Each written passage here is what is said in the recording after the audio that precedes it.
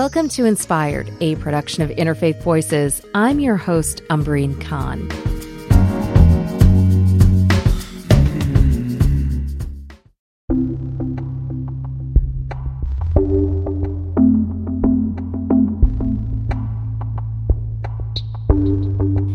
This week, 3 of the largest pharmaceutical companies agreed to pay New York State $1 billion to settle a lawsuit over their role in the ongoing opioid crisis. That amount is only part of what could reach a $26 billion payout by Big Pharma to states and local municipalities reeling from opioid addiction. According to the CDC, the Centers for Disease Control, the opioid crisis claimed nearly 500,000 American lives over the last 2 decades. And today, hundreds of thousands are in recovery from their addiction. A question I have always had is, why do 12-step recovery programs include spirituality? And what does that mean as the country becomes less affiliated and aligned with organized religion? It's a reality my next guest has been thinking a lot about. Steve Lane is the president of Episcopal Recovery Ministries. It's a nationwide network of clergy and laity supporting those confronting addiction in all its forms. And the spirituality question is just one of the many his group will be diving into at their annual conference coming up in October in Nashville, Tennessee. I spoke to Pastor Lane from his home in Buffalo, New York. My work with recovery predates my ordination as a priest in the Episcopal Church. I've been a person of long-term recovery for myself for going on 4 decades. And I've been involved in recovery ministries in the church for quite some time. Is it appropriate to say congratulations for the 4 decades of sobriety or for being in long-term recovery? What does one say to support that? Yeah, so congratulations is actually not the most appropriate, because the implication in congratulations is that the person has achieved a major milestone, where it's really seen more as a gift. In church speak, I would say it's the grace of God. It's something that comes. It's not something one acquires. How should we respond when someone shares that they've hit a milestone in their recovery? Celebrate it with them. Okay. Wow, what an amazing thing that's happened. Yeah. Right. It's so personal. I mean, and I'm asking because there are also so many stigmas that exist around addiction and recovery. And I want to be mindful of the way in which we enter into that conversation. And I think a lot of that comes out of the old style religion that sees addiction as a moral failing rather than as a disease or something that happens to a person. They see it as a moral failing, a shortcoming. So somebody's an alcoholic and they drink too much. The sort of the knee-jerk reaction that people have is, well, just stop drinking or stop using. Or behavior addictions, stop gambling, or stop, doing internet porn. Just stop and you'll be fine. Repent. And that message, 1, doesn't work. And 2, it's not a moral failing. It's an addiction. I'm a parent of teenagers and young adults, and I feel like language that I have seen really focuses on shifting our attention from the moral framework that you just described to understanding brain chemistry and thinking about neurology and thinking about substances that change physiologically our bodies. Does that answer the challenge of shifting us away from stigma to better understanding? So it's not just a physical ailment that can be rectified by a pill or surgery. It's not just a mental distortion that can be fixed with psychotherapy and with counseling. There's a third element that seems to be critical in recovery, and that's the spiritual element, that thing that can't be named so well. In the recovery process, can the language around spirituality be almost triggering? Absolutely. Absolutely. It's a problem and it's a barrier. over the last several decades, it's become more so. So the challenge then is to learn to say things differently. Learning to use different language, different words makes a lot of difference in terms of how it's heard. In the 12-step world, the first step is to admit that you can't do it alone. And by yourself, you're not going to get there. And the second step is to come into a relationship with something other than self.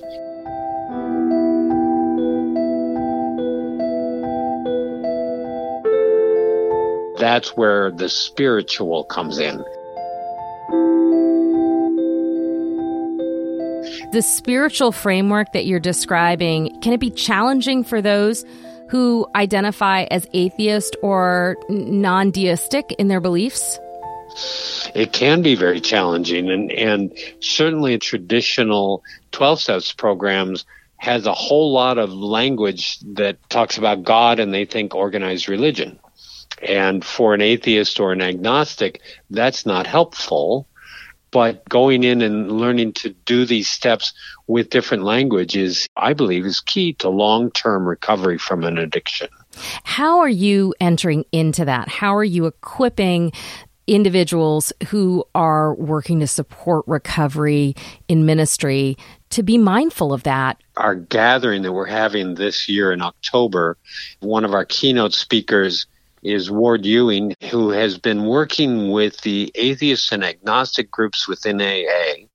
And he has become the spiritual director for the atheists and the agnostics. And he's going to help share with us how that happens and how, for somebody who doesn't believe in a deity, how you can get to a state of spiritual grace. You know, there are faith traditions that do not have a deity. Sure. Lots of them. Lots of traditions, particularly outside the Abrahamic traditions.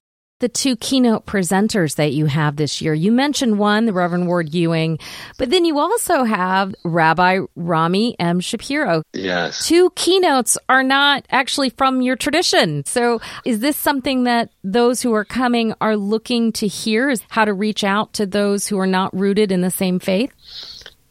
The fundamental purpose of a faith tradition is to help other people on their path. To me, it's a sick tradition that says you've got to believe it the way I believe it, otherwise, you're not going to get there. Our goal is not to make everybody Episcopalian. Our goal is to help people on their own faith journey, whatever that might be. We have a lot of common touch points, common ideas that help us and inform us in our own spiritual journeys. But our challenge, our mission is not to define the path, but to help them as they walk. That is a very inclusive way of approaching and viewing the role of ministering. Yes, and our presiding bishop, Michael Curry, says it so well. He says it's about love. It's about sharing your love with others, and it's about loving your neighbor. There are lots of different religious groups that are addressing addiction, and there are multiple ones that use it as a tool to evangelize or proselytize. So the radar is always up for us when we're partnering with someone else. Are you there to help, or are you there to make converts? It presents in a very different sort of way. And yes, the average Joe on the street says, oh, you're offering help, but what's the catch? That exchange that you described can be a barrier for getting help if you look around and you see that so many of the recovery programs, and I'm thinking particularly of programs that follow the AA program, are hosted in houses of worship. I think 12-step meetings are found in churches because churches see the value of 12-step recovery, and so they give them space at a reduced rate. And there are certainly other places where they can meet, but not many that are nearly as private or as inexpensive.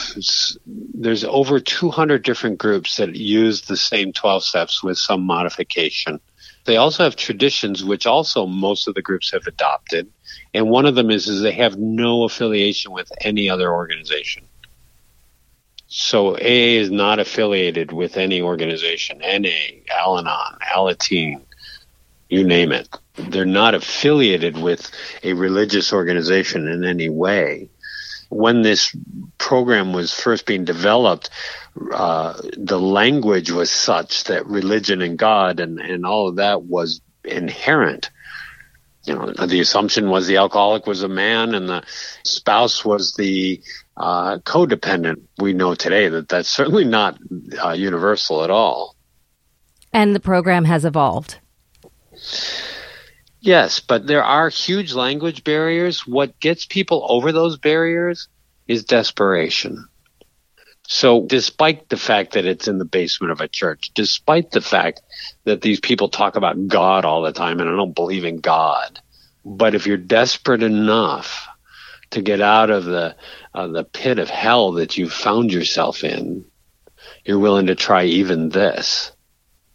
I want to pull the thread on that. But there was some news and headlines that came out a few weeks ago about the scale of addiction, the number of people who are turning to alcohol during these uncertain times in which there is a lot of fear, there is a lot of loss. And I am wondering what you have seen and what your reactions are to where we are now in the face of this pandemic. Hopelessness is going up. The being isolated and being alone, people are turning to their addiction. One way of looking at it is we have this hole that needs to be filled, and we can fill it with a lot of different things. And if you fill that hole with alcohol or with a drug, it's a God-sized hole. There's a sense within each of us, I believe, that we're not complete on our own. Alone, we cannot do this, that there's an important we aspect of this, so something greater than self. This pandemic has forced people into isolation. So yes, we've seen a large increase in opioid addiction and in alcoholism rates. And it's an interesting thing when they shut down everything except for the grocery stores and the liquor stores. The liquor stores didn't close down. They allowed the local bars to send out the alcohol in takeout containers because there was I have nothing else to do. And how we're reaching out to people has changed. In Recovery Ministries, we started a virtual meeting, and it's a place for people to gather and talk, even though you're isolated alone in your own home. And the Recovery Ministries reaches out to those people that are hurting, that are desperate, to say there is hope. There is a way that you can get to a spiritual way of life that will fill that hole within and make you see that it's service to others that fulfillment is found. It's not in getting what you want. You know, as I hear you describe in this moment that we're in, it's reminding me of a conversation I had with a good friend a couple days ago who is a therapist. And she's exhausted. She shared with me how she herself is feeling like she's on the verge of burning out, carrying so many stories and becoming so intimately familiar with the depths of despair and frustration and loneliness and grief and mourning. And the gathering that you have coming up, will there be a place for providers, for those who are in that role of leading, for addressing that challenge as well? You know, who feeds the people that are helping others? Who helps the counselors? Where do they go? The same is true with clergy. The clergy's role is to help other people, but who helps the clergy? In the mainline churches, there's been a real dropout rate of priests burning out, ministers burning out and giving up. And they can't do it. They can't keep it up. There's so much pain out there, and it's exacerbated by the COVID pandemic that's isolating people. So this gathering, one of the things is to come together and feed each other. We'll gather together in prayer. We'll gather together with a worship. We'll gather together in 12-step meetings, and we'll share and we'll feed each other, nurture each other, and say, it's okay. Our role is not to save the world. That's not our job. Our job is to help have that hand out there for the next person that's looking for another way out.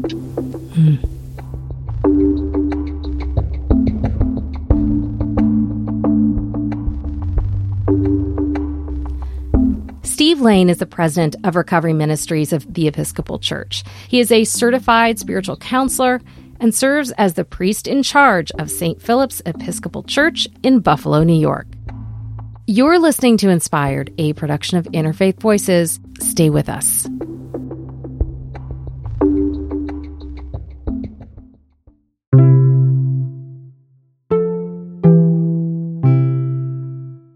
Hi, friends. I hope you're enjoying the show so far.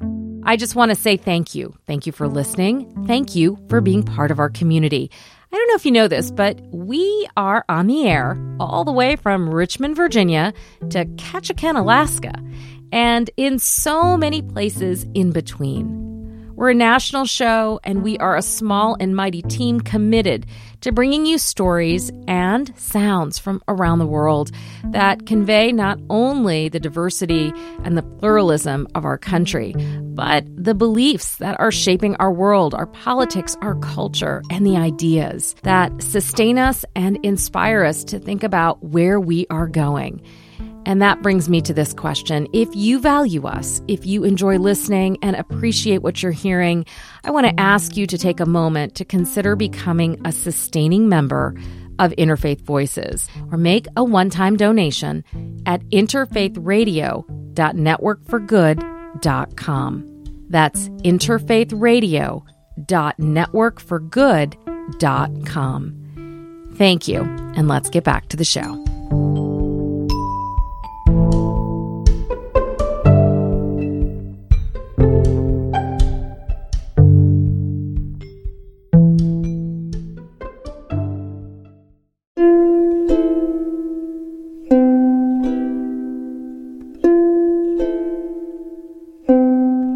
You're listening to Inspired, a production of Interfaith Voices. I'm Umbreen Khan. As major pharmaceutical companies work out a settlement for their role in the opioid crisis that could reach $26 billion, according to the CDC, the Centers for Disease Control, the opioid crisis claimed nearly 500,000 American lives over the last 2 decades. And today, hundreds of thousands are in recovery from their addiction. One of those people is Harry Kennan. He's the resource director for a treatment center in New Jersey. He is also the son of U.S. Representative Madeleine Dean, a Democrat from Pennsylvania. Earlier this year, the two co-authored a memoir, Under Our Roof, A Son's Battle for Recovery, A Mother's Battle for Her Son. Producer Kimberly Winston brings us a candid conversation about a struggle most families would prefer to keep hidden. It is nearly impossible to accurately portray the paralyzing fear a parent feels for a drug-addicted child. The constant worry, the sleepless nights, the demoralizing sense of failure, and the gut punch of family betrayal.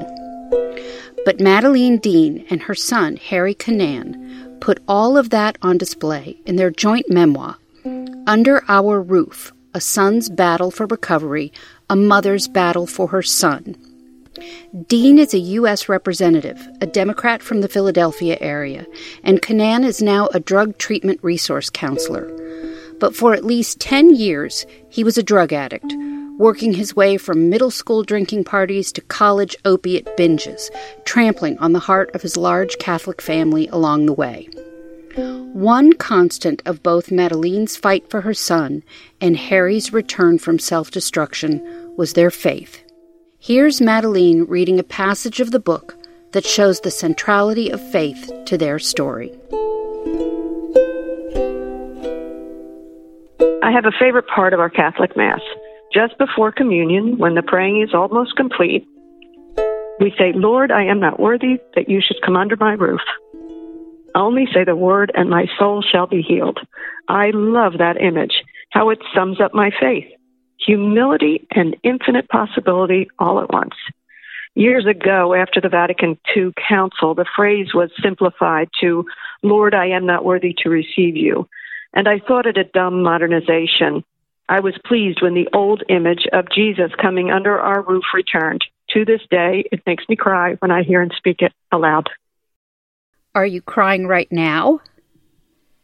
Oh, well, I can't help myself. Darn it, I thought we'd get farther into this interview. All right. You had to start with that, didn't you? I'm sorry. It jumped out at me because of the double meaning. Correct me if I'm wrong, but I think one of the things you're saying here about under our roof is the fact that opiate addiction came under your roof despite all the advantages that you and your family have. So tell me why you chose this title for this book. Certainly, it does come from that passage you just asked me to read. Mm-hmm. It certainly comes from that. And the notion that this was happening under our roof. And I couldn't get my arms around it. I couldn't figure out what was going on, what was going wrong. And to, I think, great measure, if it can happen under my roof, it can happen under anybody's roof, and it surely does. Mm-hmm. Maybe, Harry, you could tell it from your perspective. From my side, it was more of the second part of what you mentioned, of just how common this is to happen in households all across the country and all across the world. And I think that for me, it sort of gives an image of under our roof is somewhat contained, where people try to contain this and almost hide it, but it's there. Mm-hmm. And so many families experience it and feel it and struggle, but it's just so common. So I think that it's something that so many families go through. And that was just a good way to really wrap it up in a clear and concise way. Why I like that phrase so much is it stands in stark contrast to itself. So the first part of the phrase, Lord, I am not worthy, shows our humility. And, if addiction touches your life, if mental illness, sickness touches your life, you are humbled by it. But then the other one, which I say it's a statement of our faith, only say the word and my soul shall be healed, tells me that anything is possible in this world. That's my statement of faith. And so I just love that simple expression that shows conflict and contrast, humility and ultimate possibilities. And it just seemed to meet the challenge we were under.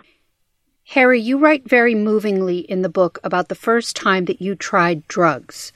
There was a void in your life, some kind of emptiness, and it seemed that drugs filled that emptiness. The first time that I felt intoxicated, felt that euphoria sort of come in, was this feeling of being whole. And you mentioned the void, and I think, as a young child growing up, that's not something that I could place or understand or even know that was there. It wasn't until, the alcohol and drugs came in and just filled that void for me so perfectly that they felt like medicine, like what I needed just to be comfortable in my own skin. I was so uncomfortable in my own skin that as soon as I had that feeling, I was able to not worry about anything, not worry about fitting in, not worry about doing well in school or meeting people's expectations. I could just be in the moment. And that was a feeling that I chased for years afterwards.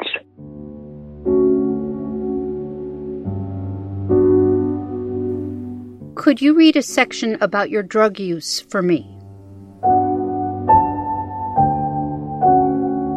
When you're using, each day feels like a hurricane.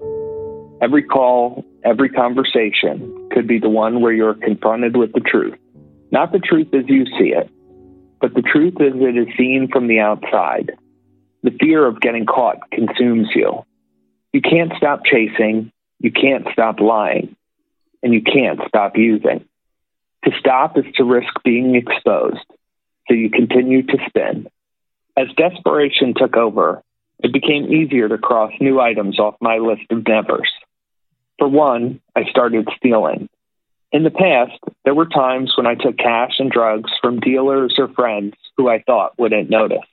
They were the kind of guys who would steal your wallet and help you look for it. I knew because I was one of them. It was easy to justify that these people deserved to be robbed, but that line soon became blurred. I reasoned that stealing for my daughter's formula and diapers was okay, even noble, ignoring that my entire paycheck had gone toward drugs. With this new thought, everyone became fair game. And now the targets in my crosshairs were the people who loved me the most.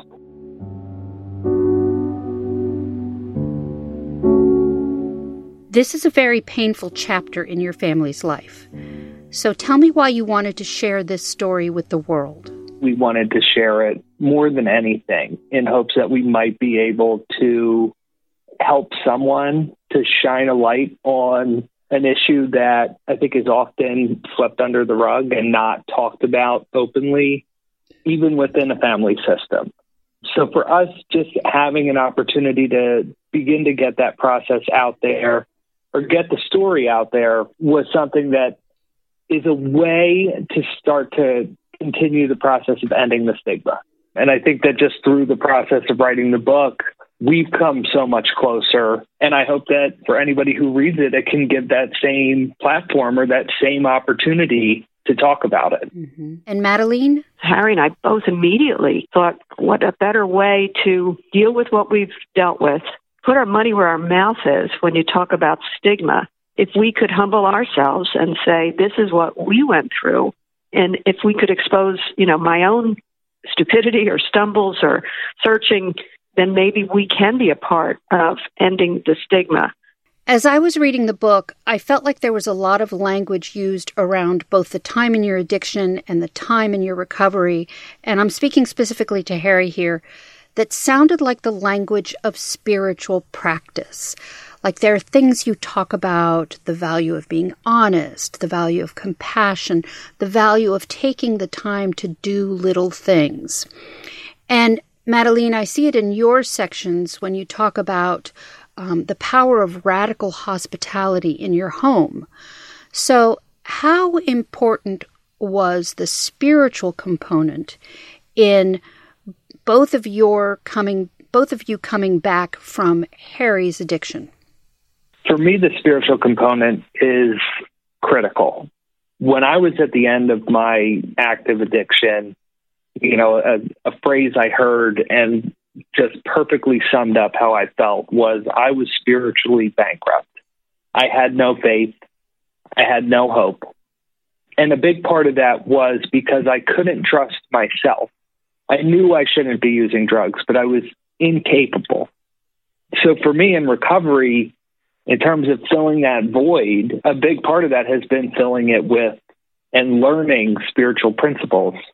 And for me, that has been so incredibly valuable to give me almost the same feeling of peace and calm and the ability to live within the moment that the drugs gave. I was raised Catholic, and my great uncle Walter lived with us when I was a kid, and he was an oblate priest. Mm-hmm. So we would often do masses in the house. And he was someone that just by virtue of doing the mass in the house, it took out some of the extravagance of it and made it more personal. Mm. And that was something that I enjoyed. Mm-hmm. But I struggled in going to church and buying in and sort of not seeing it as this punitive type God. But when I came into recovery, there were priests. The first guy that actually convinced me to pray was a rabbi. All of these different spiritual people in my life were showing me that whatever I believed was okay. And that was sort of the first time that I had heard that, because I thought there was just the one way that I knew from growing up. And because I was closed off to that, that's why I said in the book, I thought I was an atheist because I didn't believe in that. But I came to find that I believed in something. And for me, that was enough to open the door. Just believing that there's something bigger than me out there. I want to ask your mother a question. When you were going through this with Harry, was there ever a time when you felt that God was not there? I guess maybe that's not the way I hold my faith, at least through that crisis. That wasn't the framework that I see my own faith. I'm somebody like Harry, a generation ahead, who was raised Catholic, had the benefit of this fantastic mother and father who believed in our Catholic faith, not always happy with our Catholic Church and some of the administration of it. But then you can see through the book how Father Walter, Wally as we called him, just became such a pillar of my life and the kids' life. I never call on my faith, I hope I don't, at least to say, why have you abandoned me kind of a thing. Mm-hmm. I knew this was a struggle that we were in. I prayed and prayed and prayed to my parents, prayed to God, prayed to Walter. And I just believed that, as I said in the book a couple times, that nothing is impossible with the Lord. And so I have that faith. I'm a practicing Catholic. I'm not perfect at it. My faith has been challenged in recent years. But in terms of the struggle we were in, I knew I could rely upon prayer and hope.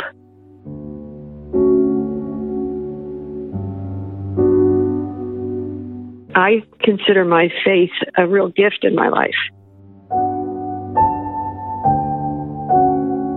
I think what this experience did for me was just really redouble my faith. And I don't mean by that I go to Mass every Sunday, because I don't. But it absolutely confirmed in me that there is a love of God. There is something much greater than ourselves. This is not a solitary journey we are on. And I have a faith that through the power of love and kindness,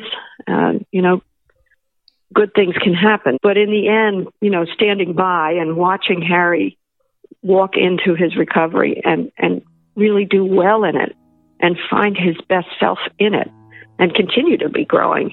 To me, that said everything that you need to know about sort of spirituality. There's a spirituality about going into and struggling with addiction, and a spirituality about how you deal with it.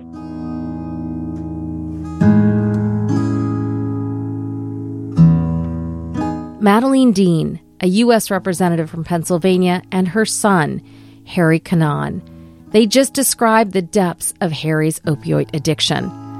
That experience prompted Congresswoman Dean to introduce the End Stigma Act last February, which would create a university grant program designed to educate students on substance use disorder treatment options. The bill is currently in the House Subcommittee on Health. Stigma is a barrier Dean sees as central to tackling the crisis. Let's get back to the conversation with producer Kimberly Winston.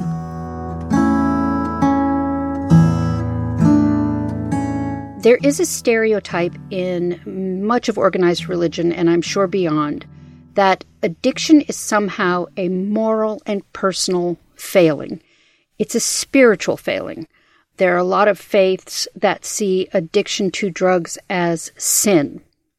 How do you see that other people of faith might help addicts through this kind of thing? That notion that of addiction as a moral failing, and those who might think that, I hope that is fewer and fewer people all the time, whether it's a person of faith or not, because that stems from not knowing. It stems from an ignorance that many people could suffer simply because they don't understand that addiction is a disease of the brain. It's actually a disease, just as you wouldn't criticize me if I had cancer. I hope no one would criticize me if I am addicted or am an addict.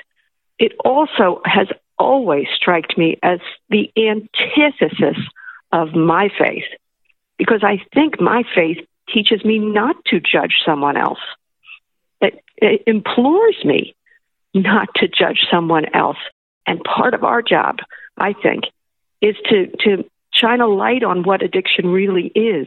It is not about our moral fiber or being, about a belief in faith or a failure of faith. It's absolutely a disease, and we have to learn more about it. And Harry? I think that is a huge component of the stigma. For me, one of the most eye-opening experiences and something that was said to me that completely opened me up. When I was in treatment, I went to Caron treatment centers, and there was a priest there. He had been there forever. And Father Bill approached me, and he just said to me, Harry, you're not a bad person trying to be good. You're a sick person trying to be well.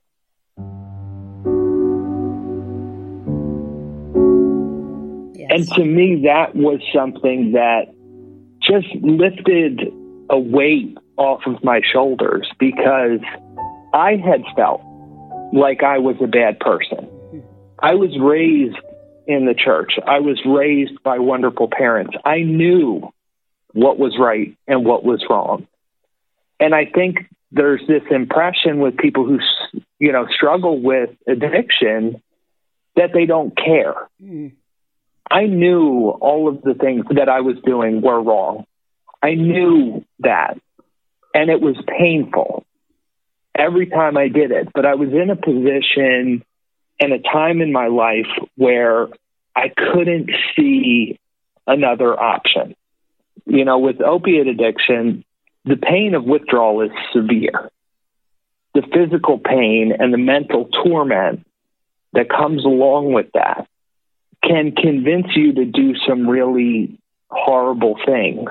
And I think that having leaders of faith, having these views is something that's really dangerous, because it keeps people from asking for help and it keeps people from reaching out.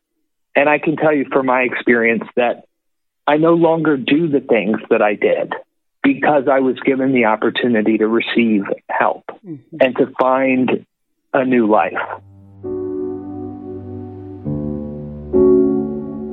If we could step back and peel off that very thing you just talked about, which is the false judgment of addiction as a moral failure, if we could peel that off as a society and as legislators, and then look at the person underneath that and see their humanity, look into their eyes and see their humanity, then we might craft policies that deal with the person who is not a failure of a person, but somebody who is sick, who needs help to get well. We have to seek and deal with people in a compassionate way to see their humanity in order to solve problems, not lock them up, not see them as the other or the lesser or the failed. They're all a part of us. And the sooner we understand that, the sooner we're going to have safer communities and healthier communities. Which brings me to page 192, where you, Madeleine, talk about some of the legislation you'd like to see. And if I could get you to read this? The numbers are staggering. Each year, gun violence steals 40,000 lives and wounds another 100,000 people, with countless others terrorized and traumatized. Drug overdose claims nearly 70,000 people annually, and that's even before considering many other forms of addiction. Remember the world's response when 2 Boeing aircraft crashed within months of each other, one killing 346 souls? The world leaped into action. Under immense public pressure, government agencies forced the company to ground that plane.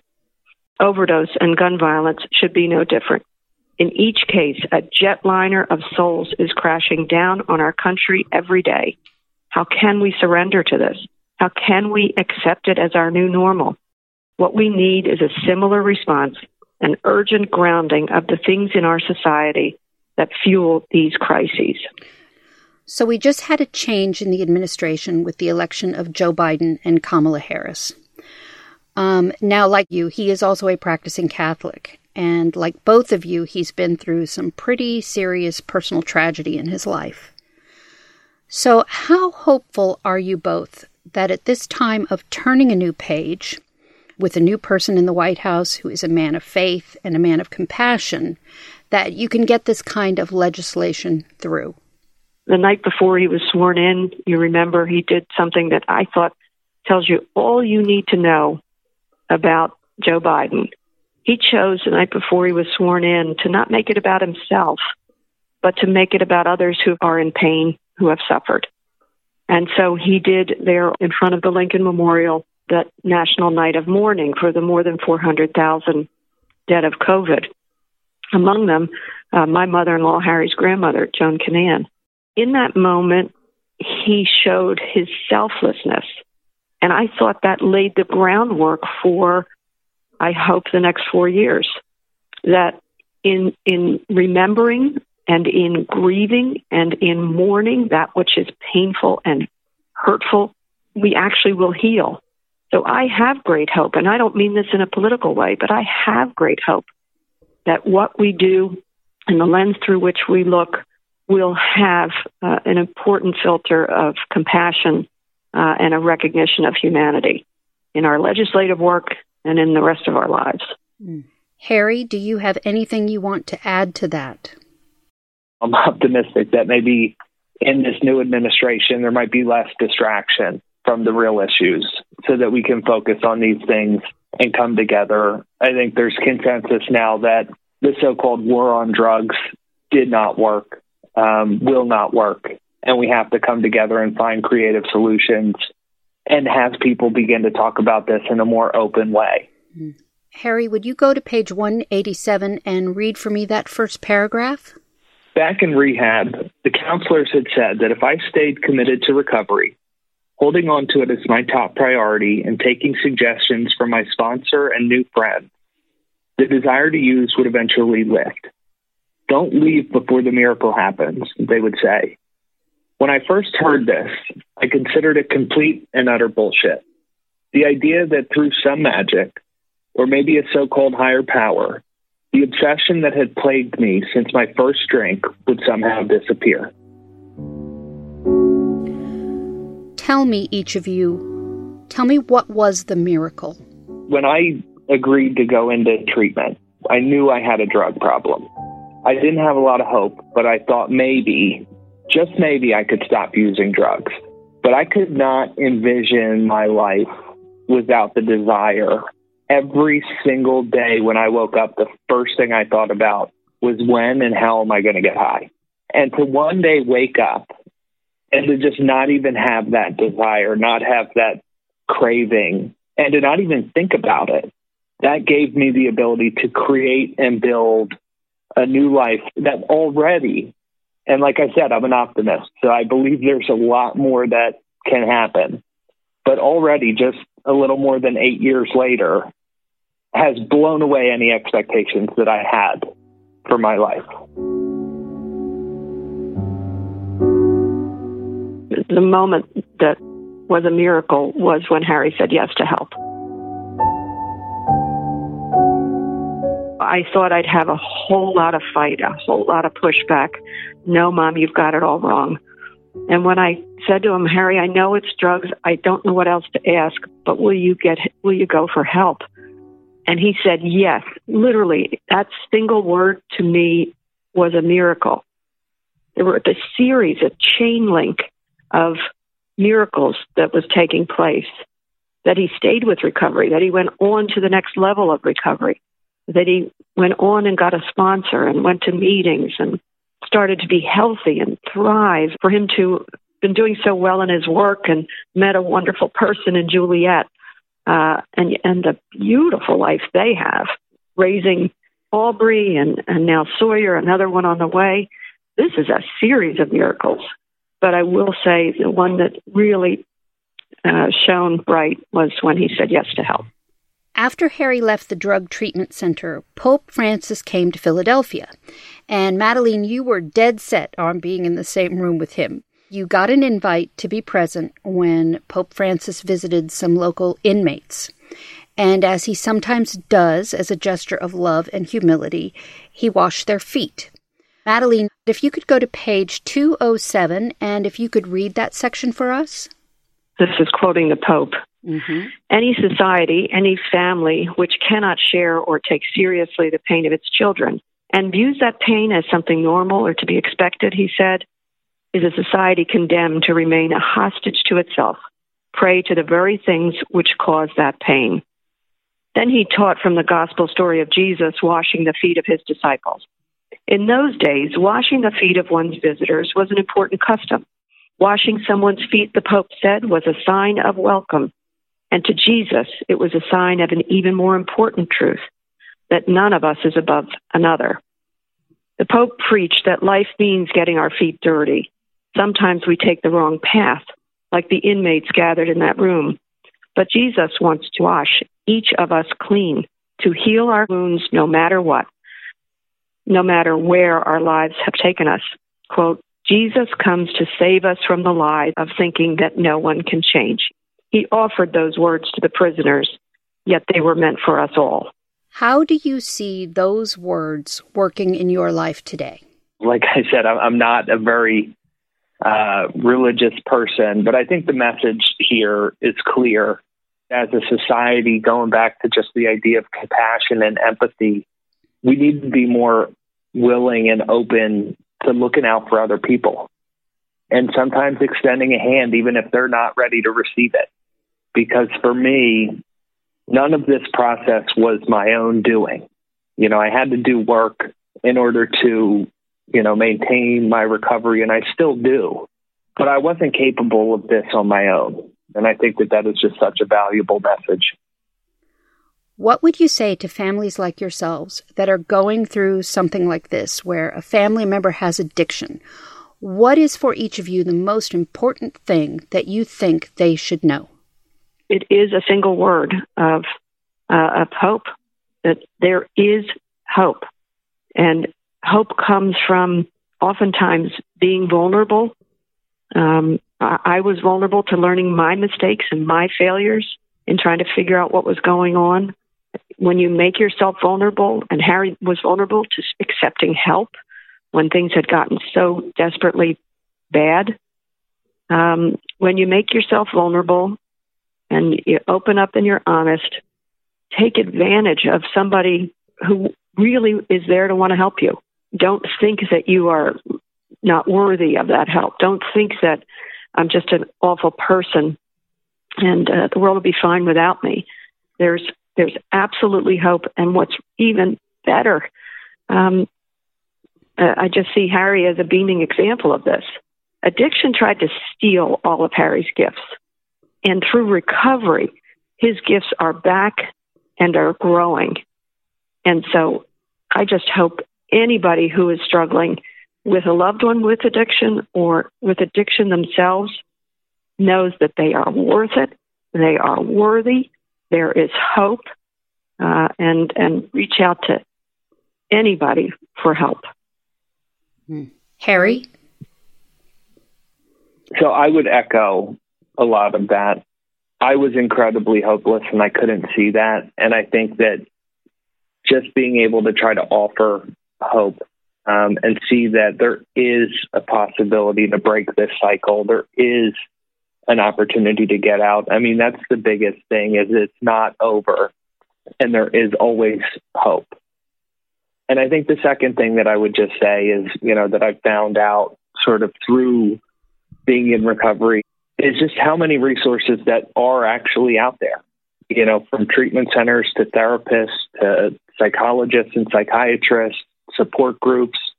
There's many, many pathways towards recovery, just like there's many pathways to spirituality through religion or otherwise. There's a lot out there. If you or someone is struggling with this, try to find somebody that you trust, anybody that you trust, and try to open up a little bit.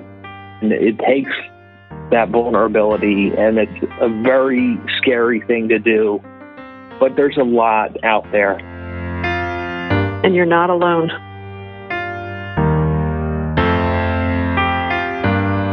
Madeline Dean is a U.S. representative from Pennsylvania. Her son, Harry Cannon, is the resource director at the Recovery Center in New Jersey, where he once received treatment for his opioid addiction. Their memoir, Under Our Roof, A Son's Battle for Recovery, A Mother's Battle for Her Son, was released in February 2021. That's all for this week's episode. A special thanks to our producers, Kevin McCarthy and Kimberly Winston. A shout out to our founder, Maureen Fiedler, and MC Yogi for our theme music. To learn more about us, subscribe to the newsletter, check us out, visit interfaithradio.org. Before we go, I want to acknowledge that we are living in difficult times, and many are struggling with addiction. The National Substance Abuse Hotline is there to help you find substance abuse treatment programs and options. The toll-free number is 1-800-662-4357. Wherever you are, I hope you are safe. I hope you are well and that you stay connected. I'm your host and executive producer, Umbreen Khan, and I'll see you next week.